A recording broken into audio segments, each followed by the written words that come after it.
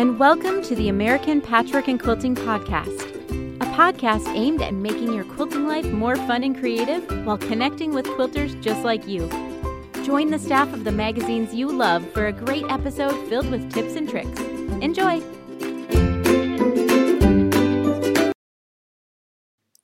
Hi, and welcome to the American Patchwork and Quilting Podcast. I'm Lindsay Mayland, and I'm so excited to be here with you. Happy December! Time has really flown by this year. Our staff is still working remotely, so we can all be safe. But after 9 months of working from home, some of us pet owners on staff have been chatting about the challenges of working from home with our animals. And it brought up the discussion of the challenges of quilting in a home that has pets. There are some special considerations to make, so today we're going to take a little time to chat about those.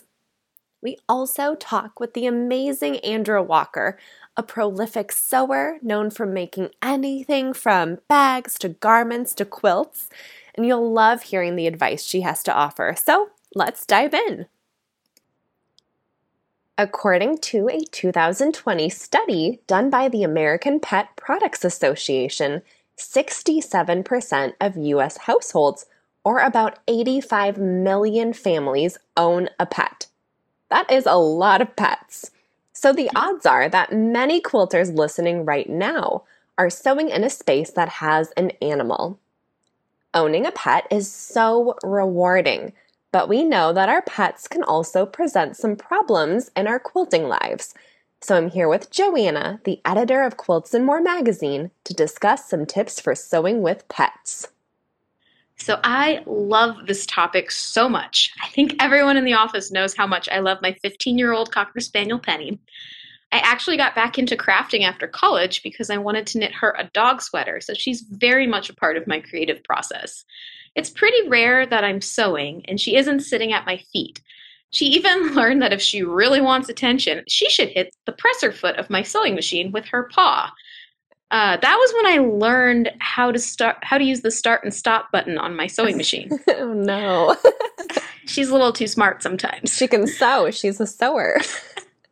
I wonder if I could train her to. Anyway, as much as we love our pets, it can be a real struggle trying to sew with them around, especially if they feel our project is stealing attention that rightfully belongs to them. I don't know a ton about cats, but dogs for sure can be pretty needy. Well, luckily, I'm bringing the cat perspective to this conversation. So I'm the happy mom to our 12-year-old cat, Harvey, who is in constant trouble in my sewing room, but also one of the biggest fans of all of my quilts. So if, like me, you're never alone when you sew, here are some suggestions to deal with common struggles when sewing with pets. So we broke them down into a few main categories: keeping hair off your fabric, keeping your pets distracted so that you can work, and making sure that your sewing space and supplies are safe for your pets. First, let's take a look at keeping your fabric clean. Some pets find fabric really fascinating. With a dog, I can pretty easily store my fabric in plastic tubs or higher up on a shelf. Lindsay, I imagine this might be more of an issue with cats. Yeah, you got that right. My cat is a little older now, so he's not much of a climber anymore. But if you have younger cats, they can easily jump onto shelves, inside cabinets, or even explore closets. So like Joanna said, if you have curious pets or are running into trouble with your pets, maybe laying on your fabric or pulling fabric off your shelves, or even having accidents by your fabric if they're still being potty trained, you should consider storing your fabrics in higher areas of your room or in enclosed containers. And you can even just keep your sewing room door closed. That's an easy solution. Yes. I have my fabric stored on open shelves in my room, and I would say probably once a week my cat will be naughty and pull fabric off the shelf, but I always turn it into a positive, and I just use that chance to refold or sort through the fabric or even see what I have. Sometimes it like jogs a memory of like, oh, I remember this fabric I have now. So it doesn't bother me that he does that, so it's all personal preference, I think. I love that perspective. It's not an inconvenience, it's an opportunity. I think that's great. Another thing to consider is allergies, especially if you make items or, sell your projects, or even if you just sell excess fabric from your stash. I have a few friends who are allergic to cats and dogs, some of them deathly allergic. So if I'm making projects for them, it requires me to buy new fabric because I know that it's clean and it's from the store and has like no pet dander and things on it. So pulling from my stash is kind of off limits. If it's a mild allergy, sometimes I can pre-wash my fabric and that'll be fine, but I just like to be safe.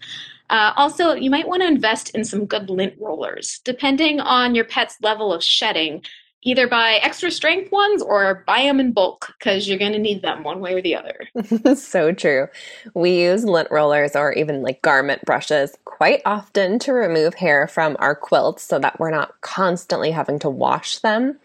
And then when the weather is warmer, we'll take quilts outside to shake them out every few weeks. Joanna, this also might be a great time to mention the kind of infamous debate on whether you let your dog lie on your quilts.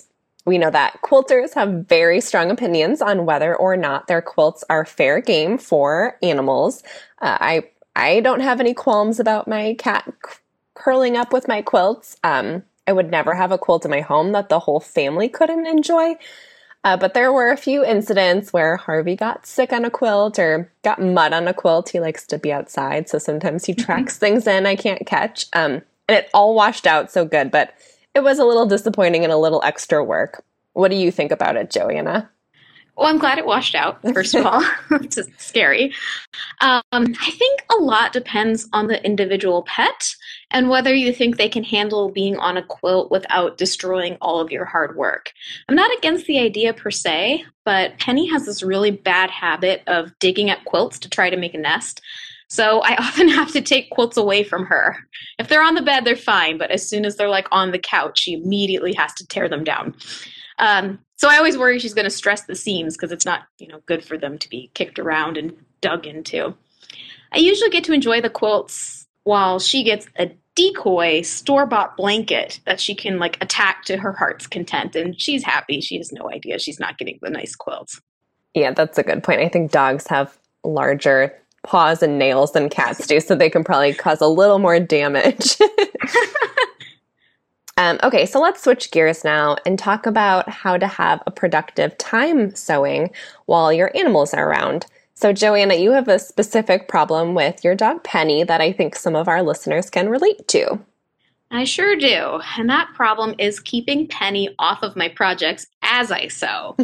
I have what's often referred to as a Velcro dog, which means she wants to stick next to me at all times. Basting quilts is her favorite part of the process because it takes place on the floor. So she can test out the quilt sandwiches I'm pinning together, and I have to keep shooing her off so that I can work. I'm sure a lot of quilters can relate to this. I know I see a lot of photos on Instagram of, pets helping with basting. So helping in quotation marks. Exactly. They're our best little helpers. So our friends at Purina recently had a seminar on pets and working from home that I attended. And as I was listening, I kept thinking that some of their tips from their animal behavioralists actually could be applied to my basting problem. So most of the tips involve things like distracting your pet so that the project itself that you're actually trying to focus on wouldn't be so fascinating. So for example, you can train your pets to look for hidden treats around the room to keep them occupied somewhere else.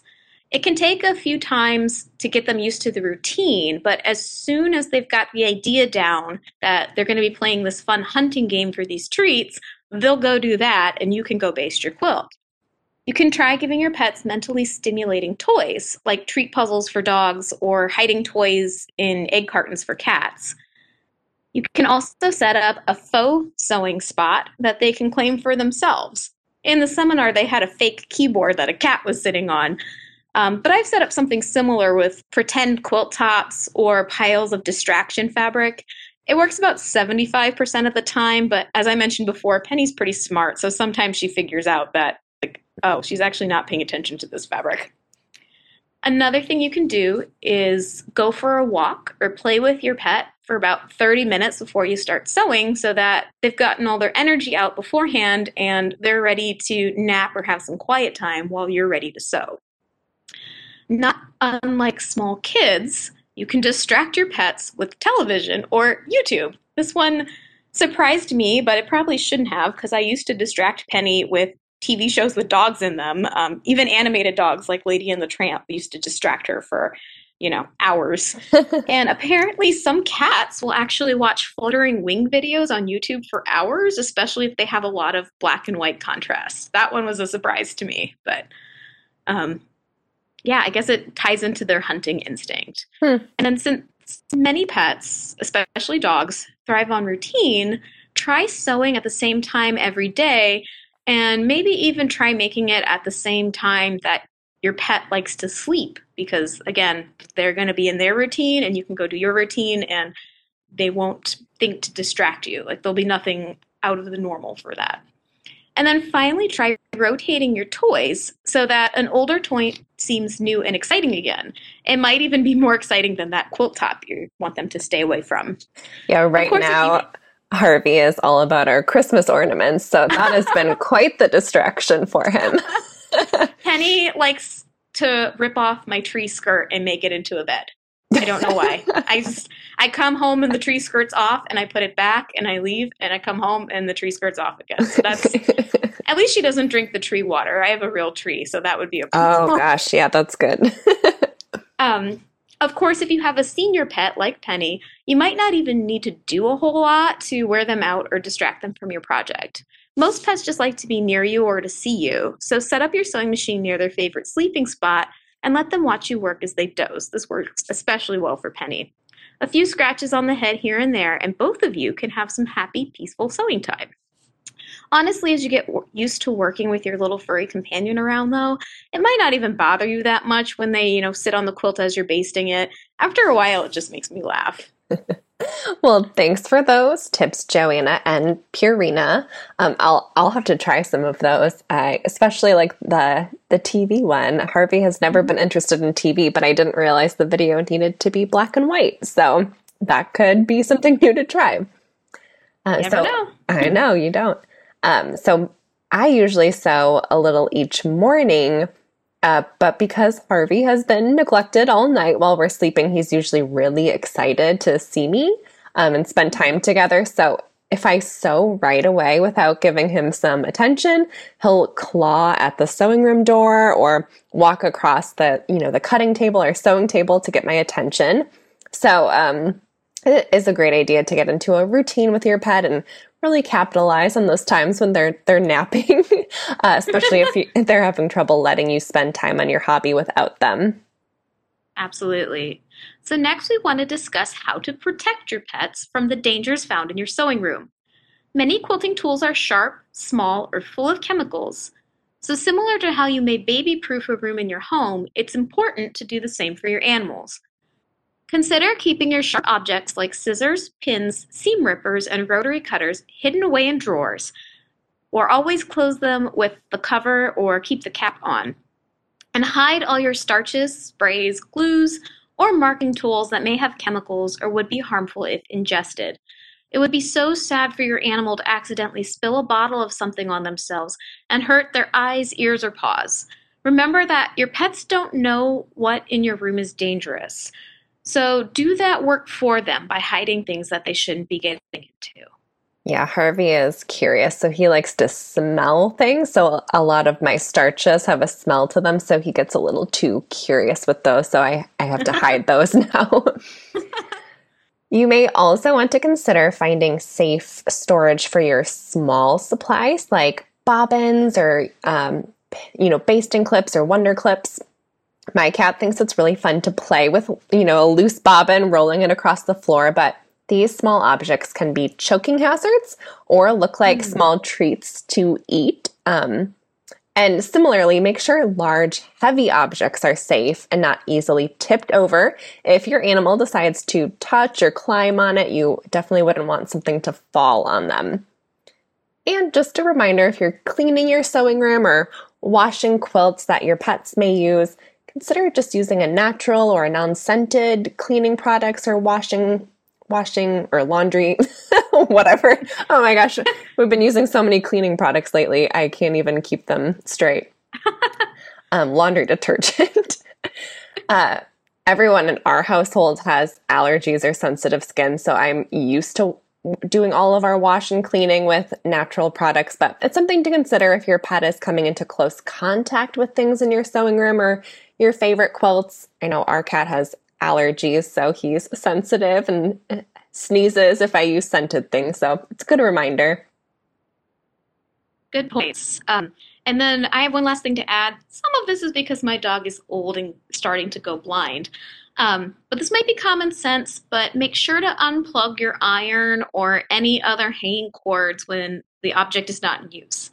All the dogs I've ever had are prone to getting stuck on hanging cords and then yanking the items down as they push forward trying to free themselves. I don't know why, maybe it's just my dogs, but they're not always good at backing up. There's something about going backwards that they don't understand. I think that so if they get stuck, common. They go forward. Yeah. And especially now since Penny can't necessarily see that the cord is in her way until she's stuck in it. It's just a good idea. It doesn't hurt to unplug it. You even save a little energy, so that's good. But yeah, pets are curious creatures, and they'll get into things that you didn't expect. So whenever you can, it's just better to be safe than sorry. Thank you so much, Joanna. We're going to take a quick ad break, but when we come back, Joanna is chatting with Andra Walker. We'll be right back. Welcome back. I'm handing the mic back over to Joanna for her interview with Andra Walker. Andra is a regular contributor to our magazines and has a wealth of information to share with everyone today. And just a little warning, Joanna and Andra recorded this during a freak snowstorm we had in the Midwest, so the audio is a little shaky at points. We apologize, but we think you can really still hear most of it and understand what Andra and Joanna were talking about. Take it away, Joanna. Hi everyone, I'm here with Andra Walker, an avid quilter and pattern designer. She's active on Instagram under the name @AndraMakes, and she's a frequent contributor of patterns for Quilts and More. So Andra, I'm so excited to get to talk with you today. Why don't we start off by sharing a little bit about your sewing background? Tell us about your life as a quilter, including how you got started sewing and what projects do you love to make? Hey Joanna, I am absolutely thrilled to be here. Quilts and More is my favorite magazine and has been since I learned to sew a few years ago. I love the more part, that it isn't just quilts. So I am super excited to be chatting with you today, and I'm also a huge fan of the podcast. Oh, I'm glad to hear that. A little bit about my sewing background. I did not grow up surrounded by sewists. Both my grandmother sewed, but I have no memory of ever seeing them sew. I now have a few aprons and a bonnet and a quilt my maternal grandmother made. And I also have her treadle sewing machine and her sewing basket. And I cherish those things even more now that I've learned to sew. But I never had any interest in sewing at all until about 8 years ago. So to say that I was a beginner when I started is an understatement. I was as beginner as anyone could get. I had never even touched a home sewing machine. I didn't know that cutting mats or rotary cutters or quilting rulers or any of that even existed. And I had in my head that everything was cut out freehand using a pair of scissors. So about 8 years ago, I was new to Pinterest, and I kept seeing sewing projects show up in my feed. And I remember thinking, oh my goodness, it would be super fun to learn to sew and be able to make gifts. And my husband and son had taken Taekwondo classes. And I knew one of the moms there sewed because she was the one who sewed everyone's patches on their uniforms.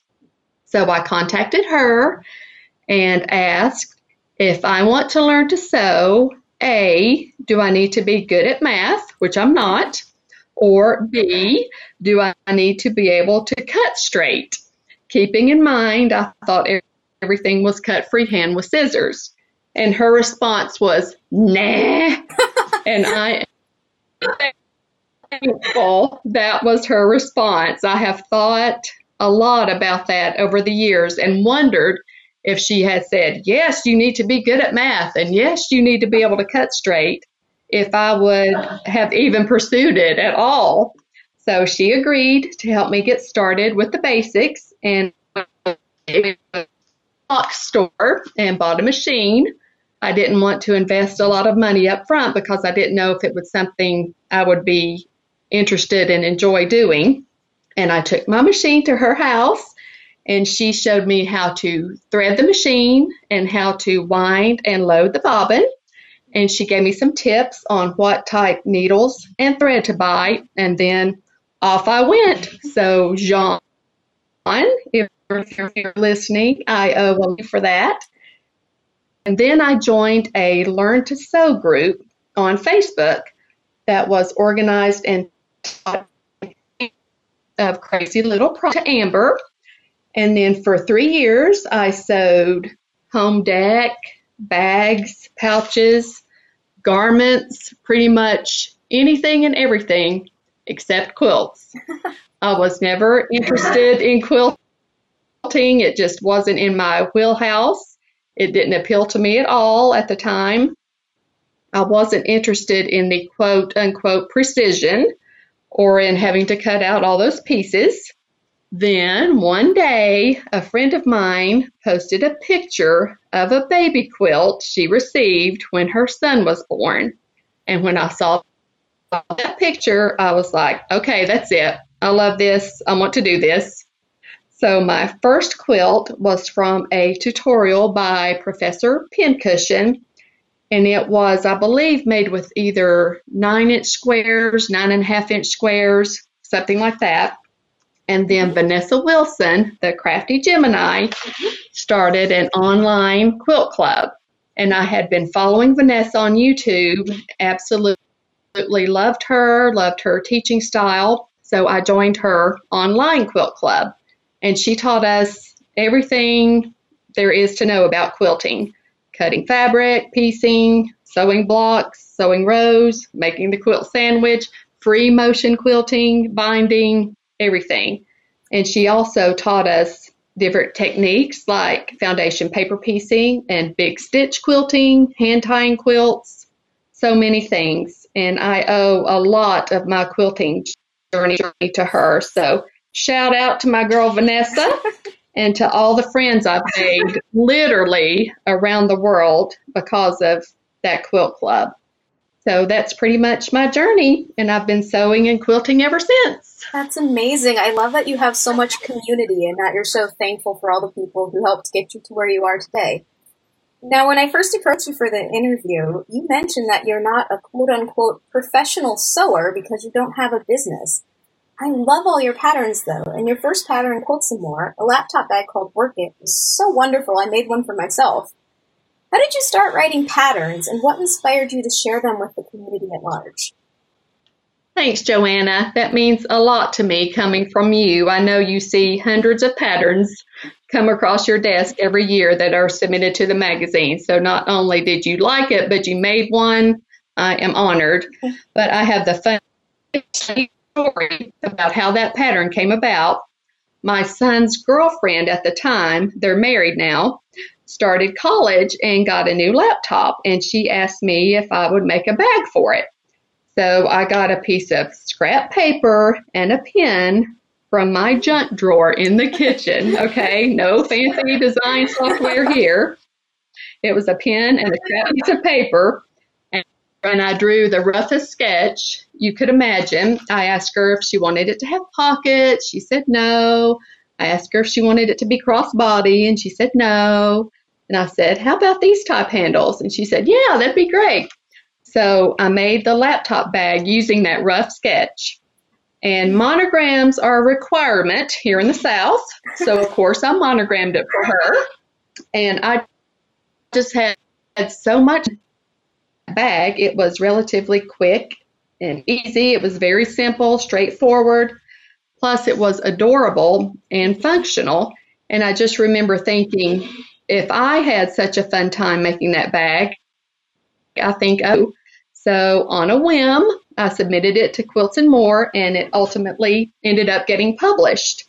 I don't have a business. I don't have a website or a pattern company or a fabric line. I don't have a bazillion Instagram followers. I'm not a celebrity. I'm just a gal in Tennessee with a sewing machine who loves to sew, and I'm just a regular person. And I think the majority of the listeners can relate to that and relate to me, and I'm so happy to help represent that demographic today on the podcast. I love that. So what advice would you give to quilters who are considering submitting their patterns for publication, but again, maybe don't have a business? 3 words: go for it. Seriously, what is the worst that could happen? You'll get a very nice email from someone letting you know if it was accepted or not. And if it wasn't, that doesn't mean it wasn't a successful design. There are a lot of factors, as you know. It could be that something similar was recently published, or the timing isn't the best. Who knows? I've submitted patterns that weren't accepted, and I've submitted patterns that were. So seriously, just go for it. Everything in life is a learning process, and you really don't have anything to lose when you submit a project.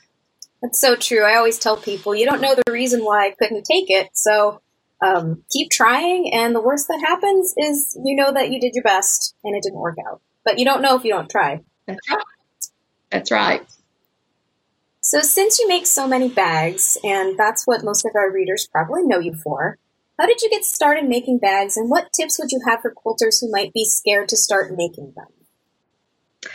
Bags are one of my favorite things to make. I made those before I ever made quilts, and I would just look on YouTube, and if I saw a bag pattern that I liked, I would just make it, and that's how I got started making bags. And the tips I would give are: start with something simple and maybe small-ish, like a tote bag, and find a YouTube tutorial for it. YouTube is an amazing resource for makers.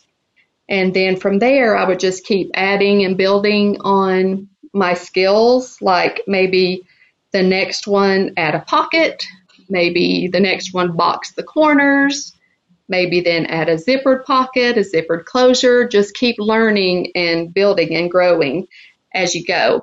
And my favorite bag to make is anything that's practical and useful. As we all know, sewing is not an inexpensive hobby. Not only are the supplies expensive, but our time is extremely valuable. So if I'm going to spend my time and resources on something, I want it to be something I'm actually going to use. That is so true. And I'm actually really excited because I get to introduce our readers to your upcoming project in Quilts and More Spring, which is called Plentiful Pockets. And it's a craft tote bag, which can hold all of your supplies in interior and exterior pockets. And you know, you can never have enough pockets. So finally, I know a lot of people are looking forward to the holidays this season. Do you tend to do any seasonal holiday sewing, whether it be gifts or decor? And are you planning any special projects for this year, either for yourself or for others? Since I learned to sew 8 years ago, I have made handmade gifts every year. It's the reason I wanted to learn to sew in the first place. And not only for Christmas, but also for birthdays and weddings and baby showers, all the occasions, even for a just because gift. And my favorite gifts to make are, you guessed it, practical and useful things the recipient will actually use. I love to make toiletry bags, makeup bags, bowl cozies, notebook covers with an attached pen holder, and zippered pouches are always a go-to. They can be made in so many different sizes for different needs, and they're just so versatile. But I do have a gift I'm super excited about giving for Christmas this year. A few months ago, my husband's sister gave me a bag full of vintage fabric that belonged to their grandmother. And included in that bag was an amazing piece of boucle fabric in this gorgeous textured mint green and white combination. And when she gave me the bag of fabric, she told me that she loved that boucle fabric and wished there was enough of it for her to be able to make a skirt. So I made her a bag out of that fabric. I went to a thrift store and bought a bag with a style of faux leather handles I wanted to use. And I removed the handles from the thrift store bag and added them to the bag that I made for my sister-in-law.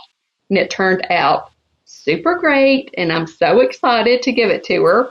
And I will post a picture of it on my sewing Instagram account after I give it to her if you'd like to see it.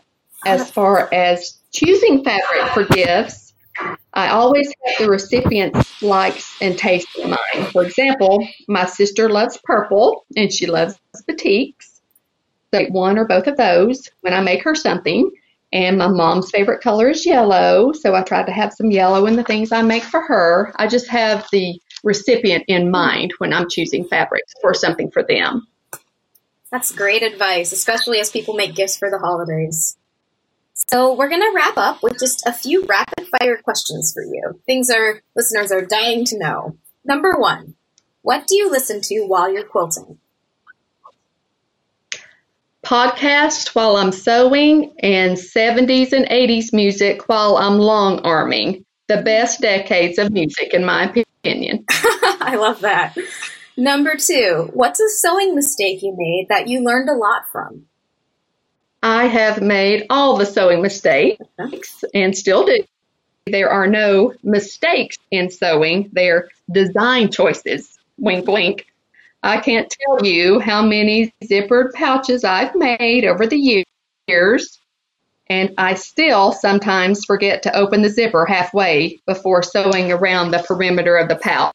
Oh, no.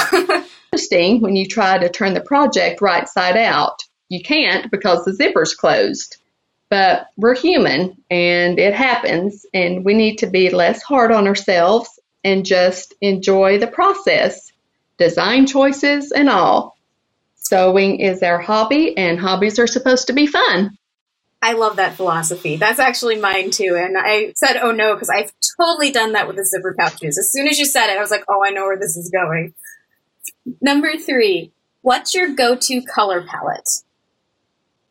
If I'm making something for myself, I like fun, bright colors. I like most motifs. I love florals, geometrics, novelty. I also love unexpected color combinations. But if I'm making something for someone else as a gift, I keep their likes and tastes in mind. And my most favorite part of the making process is choosing fabric. I absolutely love it. Well, Andra, thank you so much for chatting with me today. And I'm sure our listeners got some great insights into your design process and just a lot of encouragement to achieve their own quilty dreams. So thank you so much for this chat. Joanna, I cannot thank you enough for inviting me to be on the podcast. Hey, it's Lindsay. I just love Joanna's talk with Andra. Andra is truly one of the nicest and most supportive people in the sewing industry. We're so lucky to work with her. And if you have the opportunity to connect with her on Instagram, do it. Her posts and comments always brighten my day and inspire me. Of course, we'll link to the resources mentioned in today's interview, as well as how to find Andra on social media so that you can keep in touch with her. Before we leave today, I want to share about a once-a-year sale we're having on our magazine archive. The sale ends tomorrow, December 8th, so you really have to act fast if you're interested. Our magazine archive is the complete history of American patchwork and quilting and Quilts and More magazines on a USB drive, like the software program. And the archive goes through the magazines from the beginning of when they were being published to 2019, which is more than 2,200 patterns. The software is searchable. It feels like you're flipping through the magazines with really high quality photos, and it's printable. So when you find a pattern you love, you can print it out and bring it to your sewing room. Usually the archive is $149, which is still pretty cheap for that many patterns. But until midnight on December 8th, it's only $99. So to see more about the archive, including using screenshots of what the software looks like, you can visit apqshop.com and search for archive.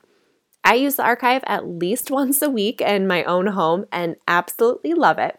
So if you're interested, just make sure to act fast to take advantage of this awesome deal. Have a great week, everyone.